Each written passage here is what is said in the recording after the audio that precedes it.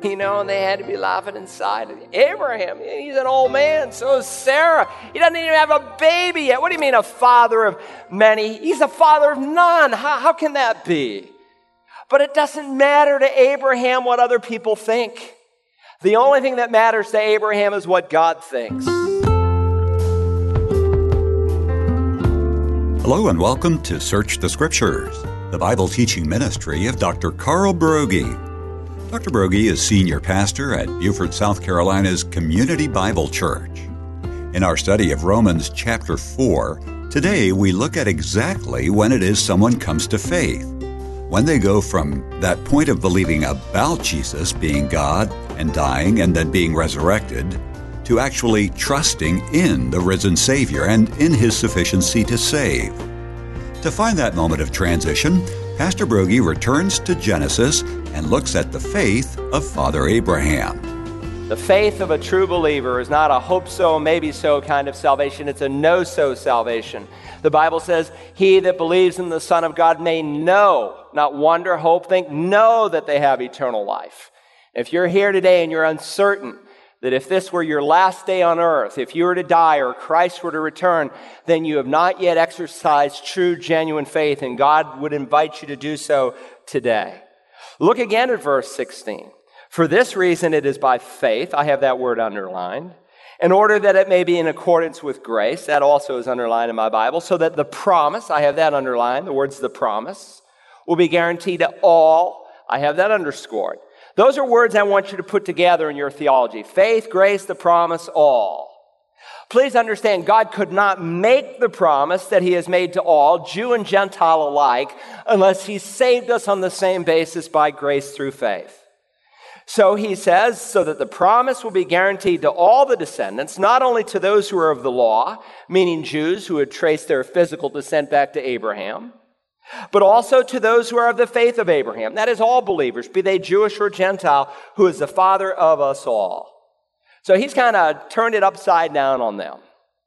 He's reminding them that Abraham was saved at 85, circumcised at 99, that Abraham couldn't be saved by his obedience to the law because Moses hadn't even yet been born.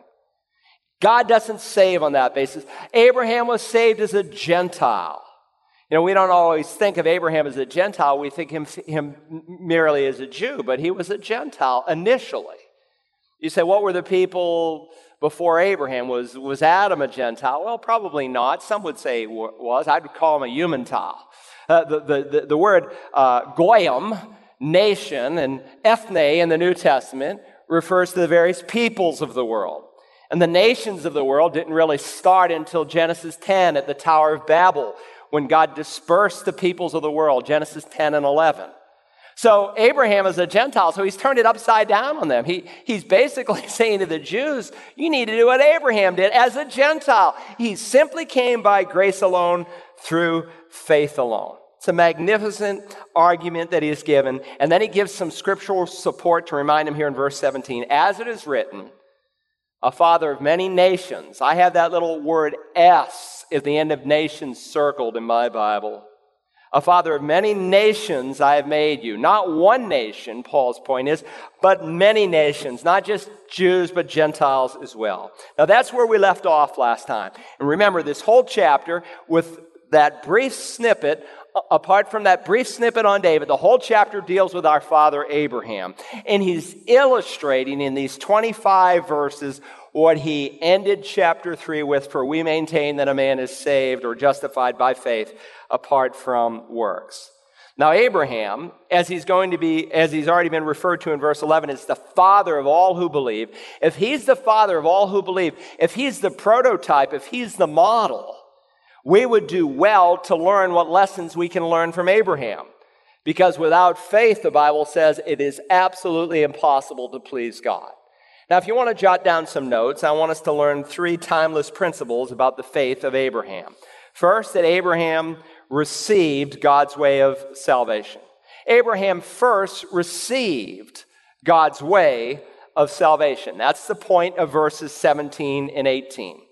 Again, as it is written, a father of many nations I have made you, in the presence of him whom he believed, even God, who, and if you will notice carefully, God does two things. First, he gives life to the dead. And second, God calls into being that which does not exist. And that's exactly what Abraham did. He believed in God who gives life to the dead and who calls into being that which does not exist. You can't find a better description of faith than that. Just taking God at his word, because you believe God, you believe that God can do the impossible. And on the basis of these two dimensions of faith, Abraham becomes a model for us to follow. So he says here in verse 18, in hope against hope, he believed, so that he might become a father of many nations according to that which had been spoken, so shall your descendants be. In hope against hope, that is to say, in the face of absolute impossibility, Abraham had total confidence that God would do that which he has promised. Now, when he says this, you will notice the type change here in the New American Standard, right? It goes to all caps. That tells you it's from where? Old Testament, first half of the Bible. Different publishers do it different ways, but that's how the NAS does it, and that's the one I teach from because it's so precise.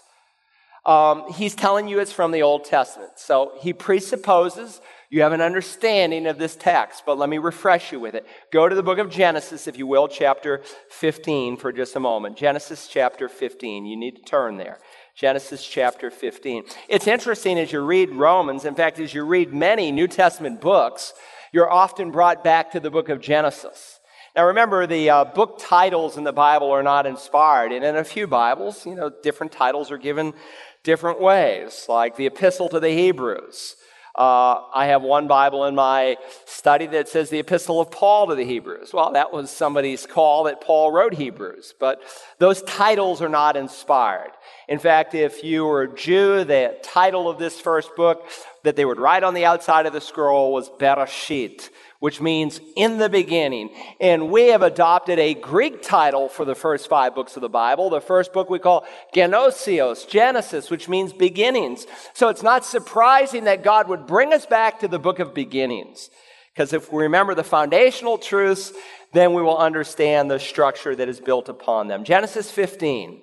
Now, by the way, when you come to Genesis 15, this is the very first vision given in all the Bible. It's not the first time God appeared to Abram, but it's the first vision. The first time, according to Acts 7, is when he was down in Ur of Chaldee. And God said, get up, leave, go to the place I'm going to show you. And he goes. And then when you come to Genesis 12, he left Ur and he's in Haran. And God says a second time, why he stopped in Haran, the Bible doesn't tell us. Maybe his daddy was getting sick, but after his daddy died, Terah, he is moved, and God says, keep going to the place that I'll show you. Now, this is the third time, and it's described here as a vision. After these things, verse 1 says, after the war with the kings in that previous chapter and his encounter with the high priest Melchizedek, after these things, the word of the Lord came to Abram in a vision. Now, I don't know how that happened. I don't know if he was awakened in the middle of the night.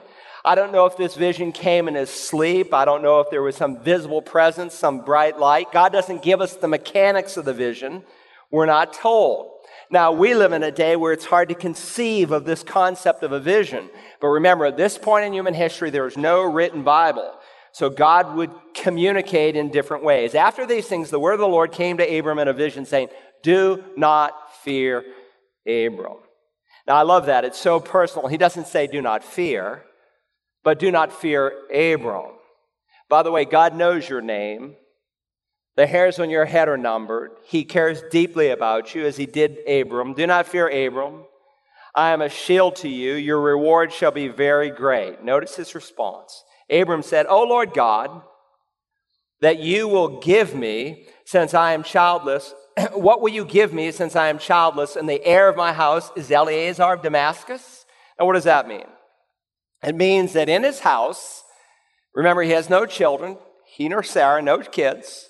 The oldest servant in his house is a man by the name of Eliezer. And he says, listen, God, I remember you told me, it's recorded in Genesis 12, that you're going to bless me, that you're going to make my name great, that I'm going to be a blessing to many people, but I don't have any children. Sarah hasn't told me that that she's pregnant. That must mean, of course, God, that you're going to make this promise happen through a servant in my house who's going to be my heir, Eleazar of Damascus. Since you have given me no offspring to one born in my house, he is my heir. Notice what God says in verse 4. Then behold, the word of the Lord came to him, saying, this man will not be your heir. In the Hebrew text, the word order is not normal. The very first word is no. God is kind of pounding the pulpit. No, it's not Eleazar. Don't ever think like that. My promise is that I'm going to give you a son. The verse continues, but one who will come forth from your own body, he shall be your heir. God is saying, Abram, please understand very clearly what I'm saying. So he takes him outside the tent. Verse 5, now look toward the heavens and count the stars if you are able to count them. God says to his friend Abram, step outside. He looks up in the sky, and you've been out in maybe the country where there's no lights, and you've been out there on one of those magnificent nights, and you know it had to be a perfect night for Abram, for God to do this. It seems like the whole sky was filled with stars. Can you count the stars? That's what your descendants will be like. And then the Bible says he believed in the Lord, and it was reckoned to him as righteousness. You see, in hope against hope, Abraham is not Eleazar. A descendant is going to come from your loins, and it just kind of comes together for him. Remember, when he's 75 years old, is recorded in Genesis 12, God says, listen, go to the land that I'm going to show you, and I'm going to make you a great nation. So he left in faith. Now he's 85, 86 years old, and God said, listen, I'm going to give you a baby in which I'm going to pull this promise off. And this baby is going to be your baby. You're going to have a baby. No longer shall you be called Abram, exalted father, but your name shall be Abraham, that is, father of a multitude, for I will make you the father of a multitude of nations. Verse 6, I have made you exceedingly fruitful, and I will make nations of you, and kings will come forth from you. I'm reading Genesis 17 now. So again, he's 99 years old at this point, and God is taking it a little bit further with him. You're going to have a boy, Abram, and I want you to understand, I'm not going to call you Abram anymore. I'm going to rename you. I'm going to call you Abraham. Now, no doubt, people smiled when they heard him say that. Abraham goes back to the camp, and he says to his men, don't call me Abram anymore. God has changed my name. Call me Abraham, father of a multitude. You know, and they had to be laughing inside. Abraham, he's an old man. So is Sarah. He doesn't even have a baby yet. What do you mean a father of many? He's a father of none. How can that be? But it doesn't matter to Abraham what other people think. The only thing that matters to Abraham is what God thinks. When I was a student at Boston College, I was in the School of Management, and there was a friend who I studied a lot with. Just a good friend. We studied our marketing and financing and accounting courses, and I was in the CPA program there and got my degree in accounting, and I told him one day, I'm going to go into the ministry. You know what he did? He just laughed. He said, you got to be kidding me. What do you mean go into the ministry?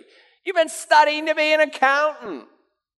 Listen, you let the word get out down in the office, in your Marine unit, where you do your thing every day, whatever job you may have, and you let it get out. You believe what? You believe that God created the world? You mean to tell me that you're not going out to drink some beer with us tonight? You mean you're not going to go with us to find some women tonight? What do you believe? You believe that God's going to work and orchestrate the details and steps of your life?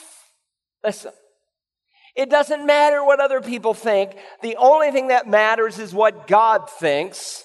Now notice, Abram wants some clarification, so God tightens the promise here in chapter 17 and verse 15. Notice, if you will. Then God said to Abram, as for Sarai, your wife, you shall not call her Sarai, which means my princess, but Sarah. Princess shall be her name. She's not only going to be your wife, Abraham, she's going to be the princess of entire nations. Notice, I will bless her, and indeed I will give you a son by her. Then I will bless her, and she shall be a mother of nations. Kings of people will come from her. Then Abraham fell on his face and laughed, and said in his heart, will a child be born to a man 100 years old? And will Sarah, who is 90 years old, bear a child? Now, on 3 different occasions, if you remember, laughter is associated with Isaac's birth. But unlike Sarah's laugh, which we'll see in a moment, is a laugh of unbelief that God could do it, Abraham's laugh is a laugh of astonishment that God would do it. And the text will draw that out, as will Paul's commentary in Romans chapter 4. Abraham, it says here, fell on his face and laughed. And so he looks for clarification. He doesn't laugh out of rebellion. He doesn't laugh out of unbelief. He says, oh God, you obviously don't mean Sarah. I mean, you closed her womb a long time ago. Maybe I misunderstood what you said.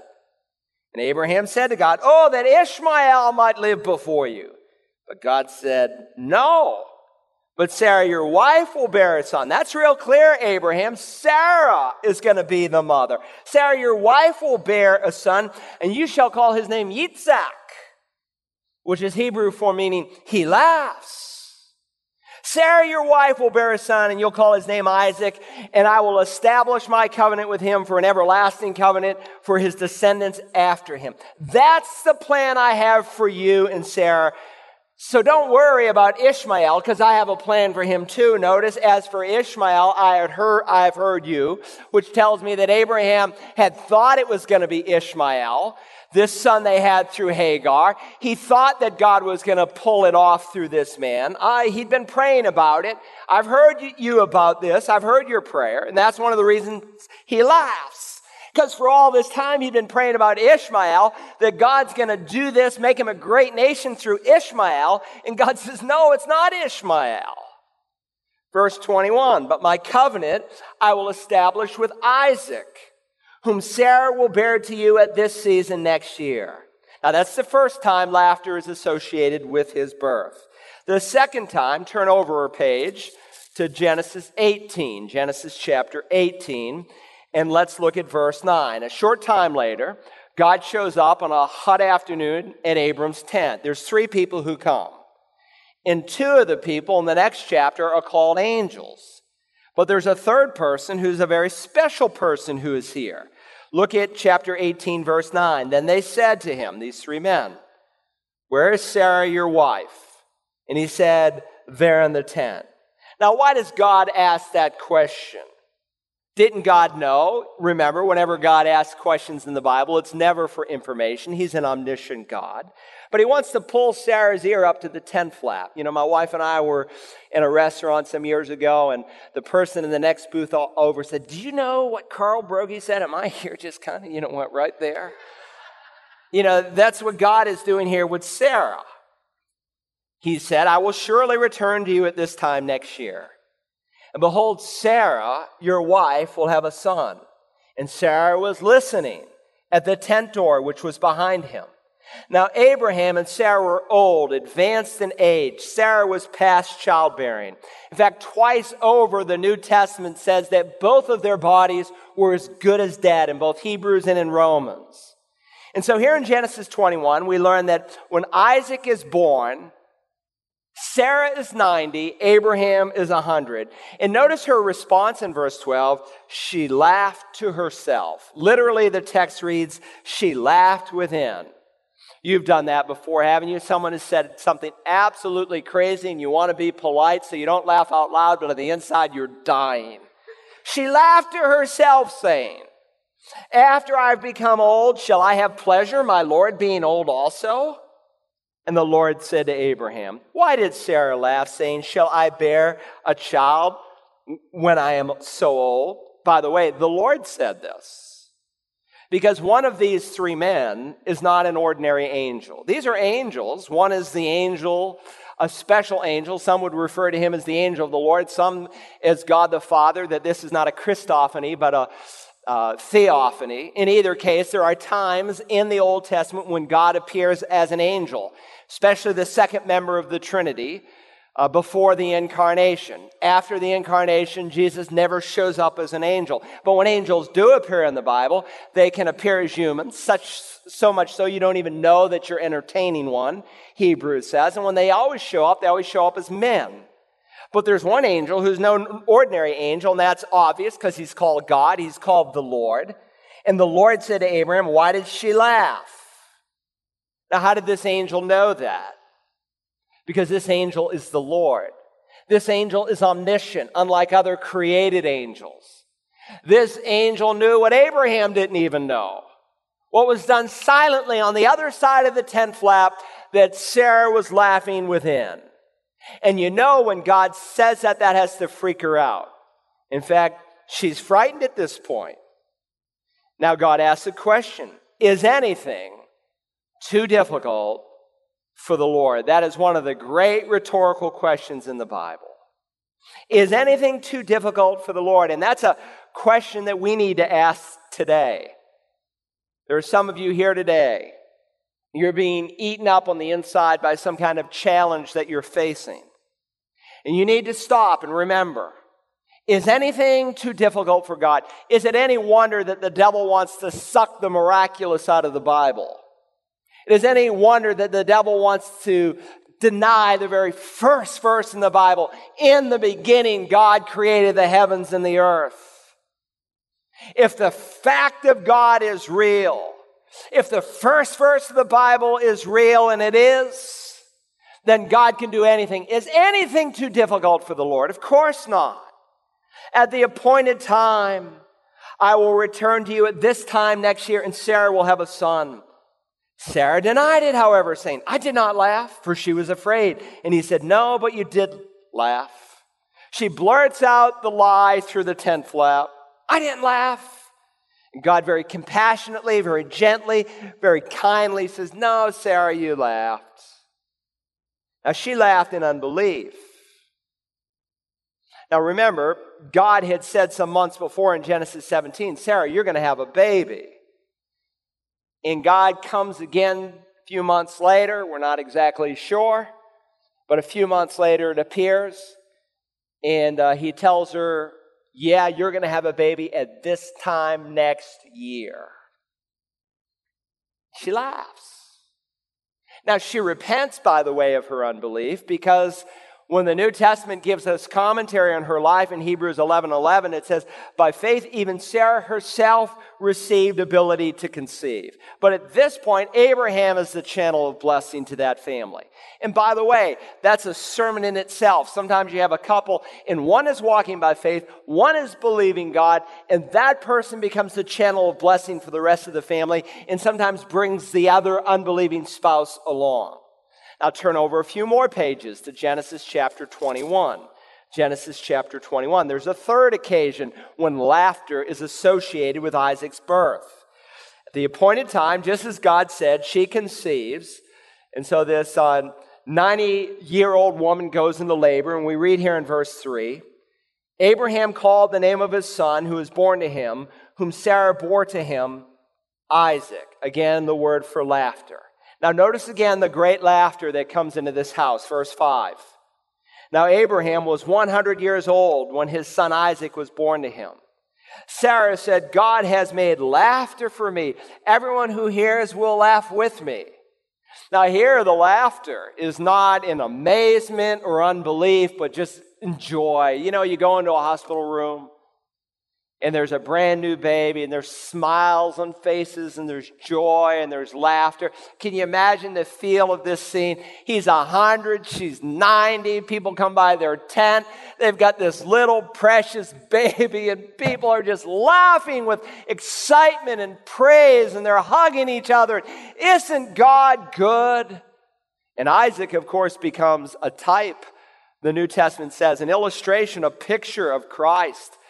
Jesus is called the monogene. For God so loved the world, he gave his monogene, his uniquely only begotten son. There's only one person in all the Bible who's called the monogene other than Jesus, and that's Isaac. because Isaac is the product of a miracle birth. Jesus, of course, in a different way, where God, the Holy Spirit, comes over the womb of the Virgin Mary. But he's still a miracle baby, and in that sense, he's a picture of what the Lord Jesus is going to do. And so now the laughter is just spontaneous. The house is filled with laughter. And I hope that your homes have laughter in them. That's a healthy home where God's people with their children can laugh. Who would have said to Abraham that Sarah would nurse children? Verse 7, yet I have borne him a son in his old age. Now go back to Romans 4. Again, Paul presupposes that we have a handle on the Old Testament text, or that you're willing to study it. Back here in Romans 4, verse 18, it says, in hope against hope, he, Abraham, believed, so that he might become a father of many nations, according to that which had been spoken, so shall your descendants be.